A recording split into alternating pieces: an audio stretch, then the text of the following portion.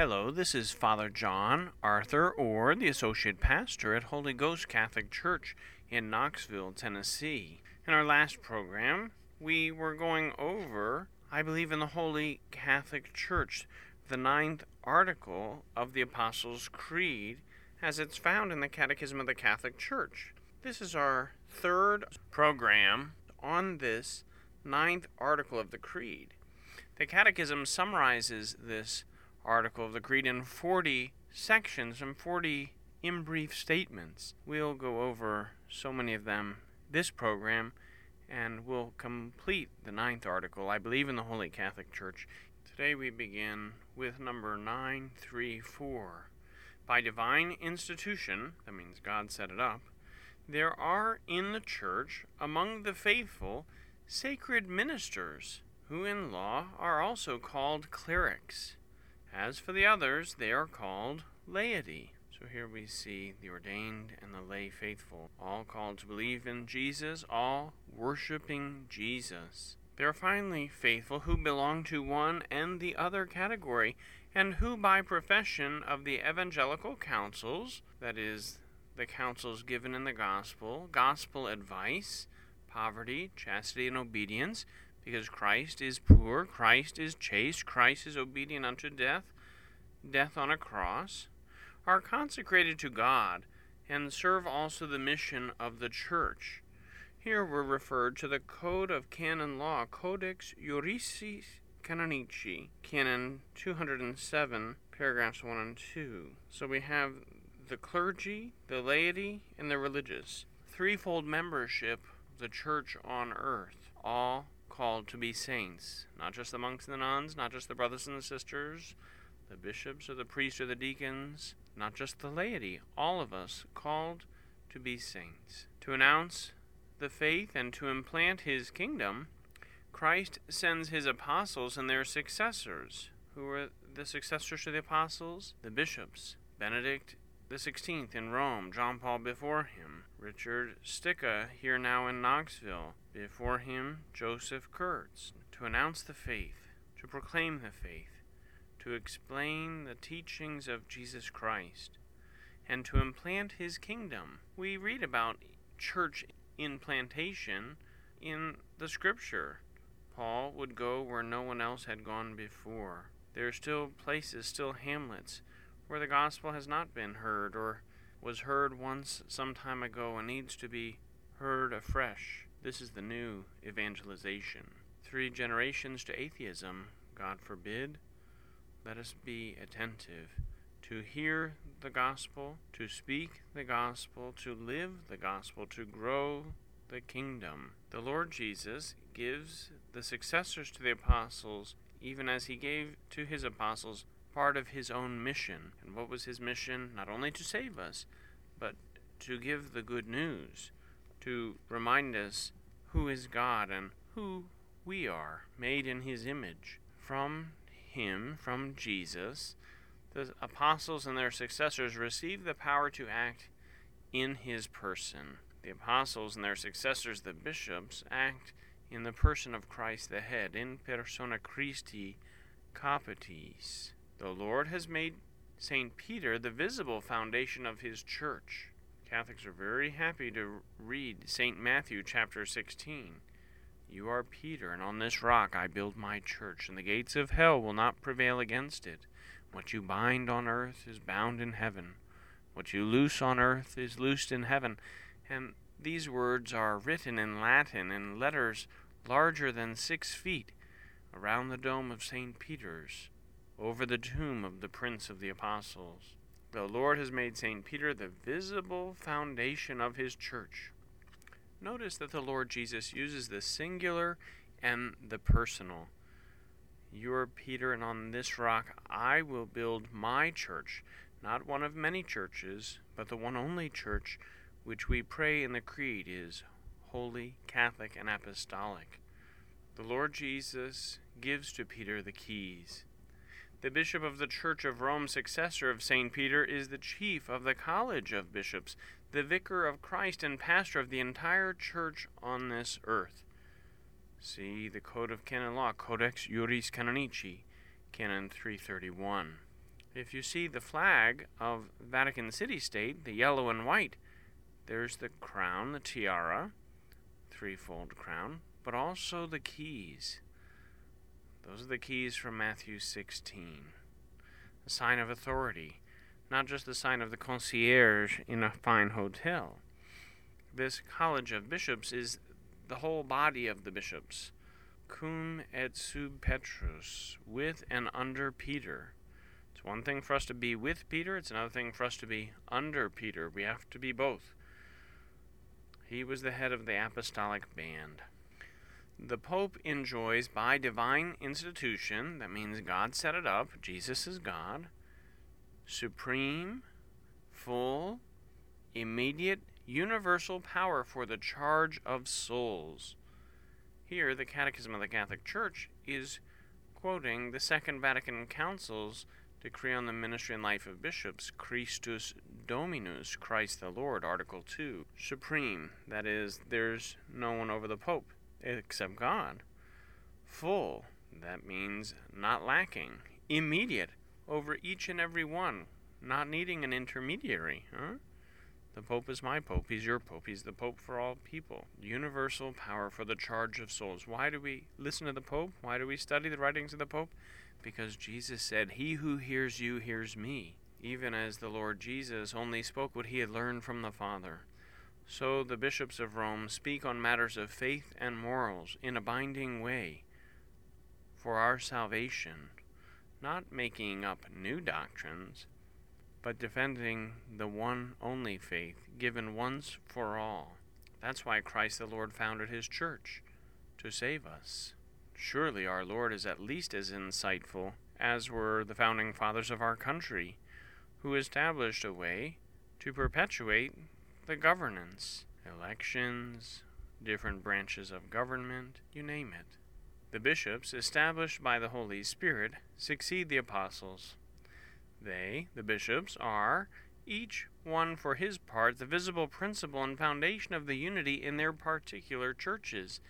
Here, the Catechism of the Catholic Church is citing the dogmatic constitution on the Church of the Second Vatican Council, Lumen Gentium, Article 23. So as the Pope is the universal shepherd, any particular bishop is the visible head, the visible foundation of the local church, the particular church. So these 36 counties of easternmost Tennessee, the particular church which is the Diocese of Knoxville. If we would act apart from Bishop Sticca or his successors or his predecessors, woe to us. Aided by the priest, their cooperators, priests cooperating with their bishops, and the deacons, 3 grades of holy orders, we'll speak about that later, the bishops have the charge to teach authentically the faith, to celebrate the divine cult above all the Eucharist, and to lead the church in various fields. Here we see a threefold ministry, a threefold work, a threefold responsibility. Teach, worship, lead. Teach, govern, and sanctify, I would say elsewhere. Teach authentically the faith. Who are the authentic teachers? The bishops. We see after their names the letters D.D., Doctor of Divinity. It's an honorific so often because they teach us by the grace of the sacrament of holy orders, the faith which is to be believed, the good we are to do, the evil we are to avoid. When the Catechism uses this phrase, a divine cult, don't think David Koresh or Charles Manson. These are cults in the pejorative. But the root of the word culture is cult, that is, adoration, the worship of the one only God. And the greatest act of cult given to Christians is to do what the Lord commanded us on the night before he died. Do this in memory of me. And so we give thanks each time we approach the altar of God, each time the Holy Mass is celebrated, the sacrifice of the altar offered to the Eternal Father, to his praise and glory for our redemption. The bishops are the great high priest of the diocese, with and under Peter. the head of the church on earth. The various fields in which the bishops lead us are not only religious, spiritual, but also cultural. Not cultural only in the sense of the divine cult, the worship of God on our knees with our hands folded, listening to the scripture, things like that, but also the arts, also education. How many hospitals, how many schools, how many charities? These are various fields. To the charge of the bishops belongs also the care of all the churches with and under the Pope, cum et sub Petrus, with and under Peter. So even though a bishop of a diocese has immediate concern over his particular territory, it does not give him permission to forget the whole, to forget the rest of the mystical body of Christ, which is Mother Church. And this is done, this care, with the Pope, with the Bishop of Rome, the universal bishop. The proper state of the laity, that is, those who are not ordained, and those who have not professed the vows of religion, poverty, chastity, and obedience, single people, married people, lay people, the proper state of the laity is to maintain their life in the midst of the world, secularity, and profane affairs, worldly affairs. The Lord Jesus assures us in the gospel we are to be in the world but not of the world. The laity are called by God to exercise their apostolate. See here the root word apostle, one who is sent, and the laity are sent into the world in the manner of yeast, thanks to the vigor of their Christian spirit. Here the Catechism cites the decree on the apostolate of the laity of the Second Vatican Council, Apostolicum Actuosum, Article 2. To the degree that the people of God are holy, the laity, then the world will be transformed. How many would a priest be able to speak to, or a bishop, or a deacon? Please God, the bishops, the priests, and the deacons, they do speak about the Lord and to the Lord. But if they're joined by all the laity, if they're joined by all the religious, then the gospel does not go unheard. All hear and all worship, and all grow in holiness by God's grace. A fine measure of yeast makes the whole loaf rise. So too, zealous Christians spread the gospel in the world, transforming society from within. The laity participate in the priesthood of Christ. Christ is the one only priest. The ordained, they share by ordination in his ministerial priesthood, but all of the baptized share in the royal priesthood of Christ. More and more united to him, the laity deploy the grace of baptism and confirmation. Those are two of the three sacraments of initiation. In all the dimensions of personal life, family life, social life, and ecclesial life. They realize also the call to holiness addressed to all the baptized. How wonderful to see this very deep and broad vision Mother Church has for us in our personal lives, in our family lives, in our social lives, in our ecclesial lives, or our lives within the church. 4 different facets, if you like. We're to allow the gospel to permeate all of these places and more. What a wonderful vision. Thanks to their prophetic mission, the laity are also called to be, in all circumstances, and at the heart of the human community, witnesses of Christ. Not just Jehovah's Witness, if Jehovah means God, but witnesses of Christ, the eternal Son made man. Here, the Catechism of the Catholic Church is citing the pastoral constitution on the Church in the modern world, Gaudium et Spes, hope and joy, Article 43. The Catechism has told us about the royal priesthood of the baptized, told us here about the prophetic mission of the baptized. Soon enough, we'll be reminded of the royal mission of the baptized, to govern themselves and all of society according to the holy law of God, inscribed in our hearts, in our very human nature, but also revealed on Sinai's height. These are the truths which Mother Church concerns herself about in her preaching, in her teaching, in her public ministries. This is that divine institution which we call Mother Church. Her sacred ministers, the priests, the bishops, the deacons, her religious, the monks and the nuns, the brothers and the sisters, her laity. How many saints from each and all of these different walks of life, those who have embraced the counsels, the vows of religion, poverty and chastity and obedience, those who spread the gospel, lettered or not. Holiness is the greatest way to spread the gospel. Why does so-and-so act in such and such a way? Because he loves the Lord. When the Catechism of the Catholic Church speaks to us about this threefold membership in the Church, the laity, the religious, the hierarchy, this is in contradistinction to some who would just speak about the universal priesthood of all believers and never speak about the ministerial priesthood, the hierarchical ministry of holy orders. Not to say that one is better than the other. They're different ministries. One Lord, one faith, one baptism, many different gifts, but the same Spirit who is in all and over all. This divine institution of the papacy is a safeguard we have from God. Lo, the gates of hell will not prevail against it. I am with you all days, even until the end of the age.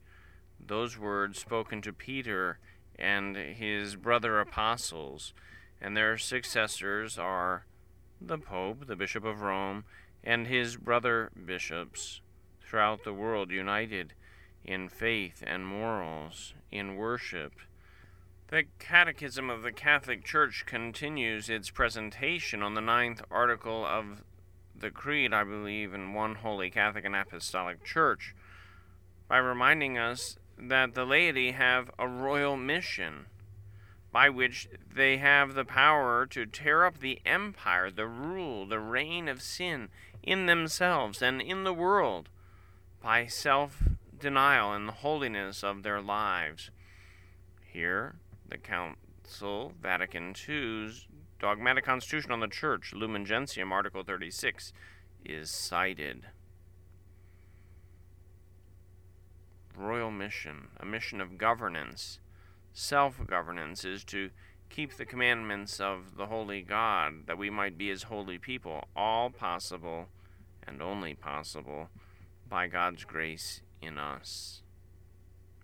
Life consecrated to God is characterized by public profession of the evangelical counsels of poverty, chastity, and obedience in a stable state of life recognized by the Church. There are so many different religious institutes of men and women religious, consecrated persons in the world, deepening their baptismal consecration, living a life more closely modeled on that of the Lord Jesus, who, though rich, became poor, that we might be found rich in his grace and mercy, who was chaste, born of a chaste mother, calling us all to that integrated sexuality, not to be lustful people, to be pure of heart, as he calls us in the Beatitudes. And we know the Lord was obedient unto death, death on a cross. So the monks and the nuns, the brothers and the sisters, the religious, who live those holy vows, they are recognized by the Church as being signposts along the way. In a stable state of life, this reminds us that the vows are taken by so many as perpetual vows for life. There's a period of postulancy, there's a period of novitiate, There's a period of temporary profession and then perpetual profession. This often is the stage of progression in the religious life. The novitiate is at least a year and a day. Some congregations, some groups of religious, they have more than a year, but at least a year. The candidacy and pastoracy, those times can vary before the novitiate. This way, the candidates for religious life, they get to see what life is like in the institute, and the institute gets to see what this candidate is like, if it's a good match, if it is part of God's mysterious providence. And after so much preparation, after so much time living the vows in temporary profession, those vows are made for life, the stable state of life recognized by the Church. The rule of Saint Benedict, the rule of Saint Augustine, the rule of Saint Basil. So many different monastic rules, religious rules of life, then complemented by constitutions of the various different institutes, dedicated to one or another specific ministry, helping in hospitals, or helping in schools, or preaching, care of certain communities. All of these, the religious, the laity, the hierarchy, all part of the one only Church founded by Christ the Lord. Giving to God supreme love, the one whom baptism has destined to him is found in a state of consecrated life, vows more intimately to divine service, and dedicated to the good of all the Church. When a monk or a nun, a brother or sister professes the vows of religion, poverty, chastity, obedience, these vows are undertaken not only for the good of the one who makes them, but for the good of all the Church, to be at the greater disposition of service for the whole Church. So there are missionary orders. There are orders or communities of diocesan rite which exist in a diocese and serve at the pleasure of the bishop. And then there are institutes or orders of pontifical rite who serve in the various dioceses, but in a real sense at the pleasure of the Holy Father, the Bishop of Rome, the universal bishop. This way, the gospel will not go unheard. How many Franciscan missionaries or Jesuit missionaries or Dominican missionaries have been sent out throughout the ages? Even the Benedictine missionaries sent from Rome to England in the time of St. Augustine of Canterbury. The Church is missionary of her nature, and so many of the missionaries have been religious. That is to say, they live the counsels, the vows of poverty, chastity, obedience for life. The Church is communion of saints. This expression designates, first of all, the holy things, the sancta, and before all, the Eucharist, by which is represented and realized the unity of the faithful, who in Christ form one single body. Here, the Catechism of the Catholic Church cites the dogmatic constitution on the Church of the Second Vatican Council, Lumen Gentium, Article 3. Sancta Sancti, the communion of saints, the communion of holy things, the holy ones. Nothing more holy than the Eucharist, since it is Christ himself, who is one with the Father and the Spirit, the all-holy God. The term communion of saints also designates the communion of holy persons, sancti, in Christ, who has died for all, such that which each one makes or suffers in and for Christ carries fruit for all. The term solidarity has received a lot of attention in our day, and we see it reflected in the ancient creed. When one does well, it is good for all. When one suffers, uniting those sufferings to Christ, it carries blessing for all, even as Christ's death and resurrection is applicable to all. We believe in the communion of all the faithful of Christ, of those who are pilgrims on the earth, the dead who are achieving their purification, of the blessed of heaven. All together form one single church, We believe that in this communion, the communion of saints, the merciful love of God and of his saints is always to hear our prayers. Here, the Catechism of the Catholic Church cites Pope Paul VI's solemn profession of faith. We see the threefold nature of the Church explicated in heaven, on earth, and in purgatory. This hearing of prayers, God always hears them, and so too his saints on high, and they intercede for us with the good God who heard their prayers before. They say, Lord, have mercy on these people. St. Thomas More, patron of politicians and lawyers. St. Joseph, patron of workers. St. Cecilia, patroness of musicians. The list goes on and on. St. Rita, saint of those with difficult family situations. And St. Monica, a special patron for mothers. How many different saints with how many special attentions. St. Roch, St. Peregrine for those who suffer illness and cancer. The saints hear our prayers, and because they're friends with God, they speak with him on our behalf, even as we speak to God on behalf of others. They're part of our prayer chain. In the pronouncing the fiat, let it be done to me according to thy word, of the Annunciation, and in giving her consent to the mystery of the Incarnation, when Christ the Lord was conceived by the power of the Holy Spirit, Mary collaborated previously to all the work that her Son must accomplish. She is the mother above all when he is Savior and head of the mystical body. Remember how he gave her to us as our mother as he was dying on the cross. Ecce mater tua, behold your mother. And the beloved St. John, he took her to himself. Now all Christ's faithful call her their mother too. And like any good mother, she cares for her children. We cannot have God as our Father if we do not have the Church as our mother, and Mary as our mother. For she is the mother of God. Wouldn't you like to have her look after your needs as she looked after the needs of the Lord Jesus? The Most Holy Virgin Mary, having accomplished the course of her earthly life, was elevated, body and soul, to the glory of heaven, where she participates again in the glory of the resurrection of her Son, anticipating the resurrection of all the members of his body.